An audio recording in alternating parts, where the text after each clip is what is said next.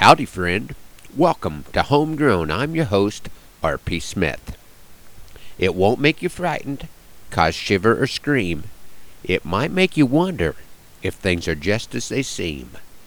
A boy named Wyatt and his brother named Will went for a ride on a faraway hill. 3 canyons past where the magpie did screech, into the orchard of Dillon McLeach. They didn't tell Mama, they didn't tell Pa. Such curious boys you never have saw. Many's the time they'd heard their pa preach.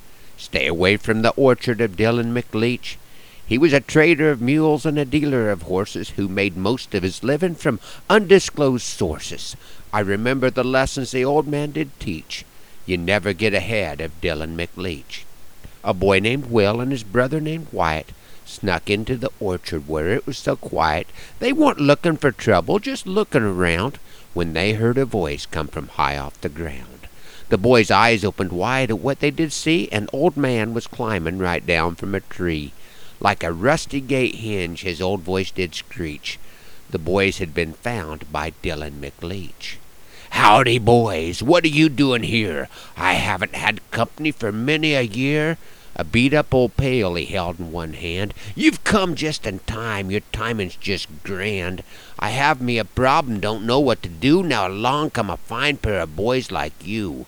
There's lots of fruit in my orchard, but it's out of my reach. Could you help an old man named Dillon McLeach?" So a boy named Will and his brother named Wyatt climbed the trees in the orchard where it was so quiet, except for the chatter of 2 boys and an old man who had a good visit as they carried out his plan. He told about the old days, talked some of the war.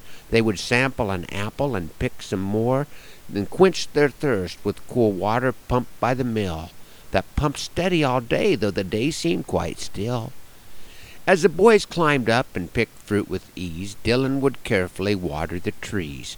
The boys picked the fruit that was just out of reach of their new old friend named Dillon McLeach.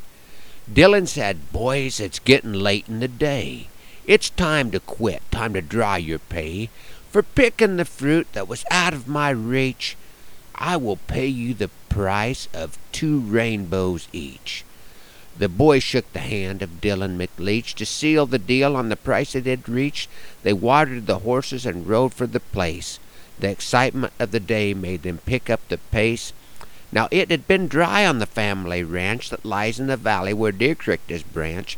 If it didn't rain soon, the grass wouldn't grow. The cows would have to find somewhere to go. 2 boys told their pa how they would be paid. 2 boys told the pa of the deal they'd made for picking the fruit that was out of their reach, that grew in the orchard of Dillon McLeach. Their pa, he did laugh, nearly laughed till he cried, wiped the dust from his brow, then heavily sighed. "My boys are telling me quite a tale of an orchard, an old man, and a beat-up old pail. I still know the stories that were told by my dad, but Dillon's been gone since I was a lad. He was a shoer of horses, a dealer of mules. He could make clever men look just like fools. If I remember the story the way Pa told it to me, that old man broke his neck, falling out of a tree. This could be the reason that my pa did preach, stay out of the orchard of Dillon McLeach. I've rode that orchard 1,000 times or so. There ain't much left there, this much I know. When I look around, all that I ever see is a twisted old windmill and a mulberry tree."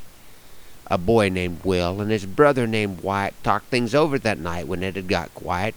Their arms were still sore from stretching to reach the fruit in the orchard of Dillon McLeach. They were sure they weren't dreaming, just sure as could be. There had to be more than just one single tree, so it was decided by these brothers each to return to the orchard of Dillon McLeach.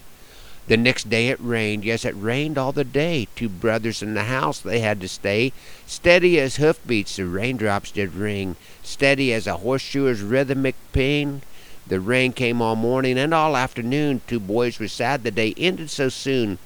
Out of the window they looked at the end of the day to see a rainbow that stretched to a hill far away. Morning soon came, the next day much the same. The skies were so cloudy no sunrise did flame. A steadier rain Pa never had seen. Soon the brown hills would start to turn green. The rhythmic rain passed the hours away. Now it was late and another wet day.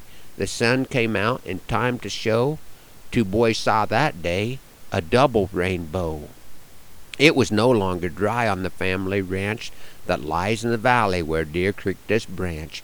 A third day it rained, and Deer Creek it flowed. The cows would have grass, and the hay would need mowed. A boy named Wyatt and his brother named Will saw a rainbow stretching to a faraway hill. After 3 rainy days, they had 2 rainbows each that ended in the orchard of Dillon McLeach. Their pa said a good deed never goes unpaid, and an honest man sticks to the deal he's made. He looked over the hill to where the rainbow did reach, and said, "We may have been wrong about Dillon McLeach."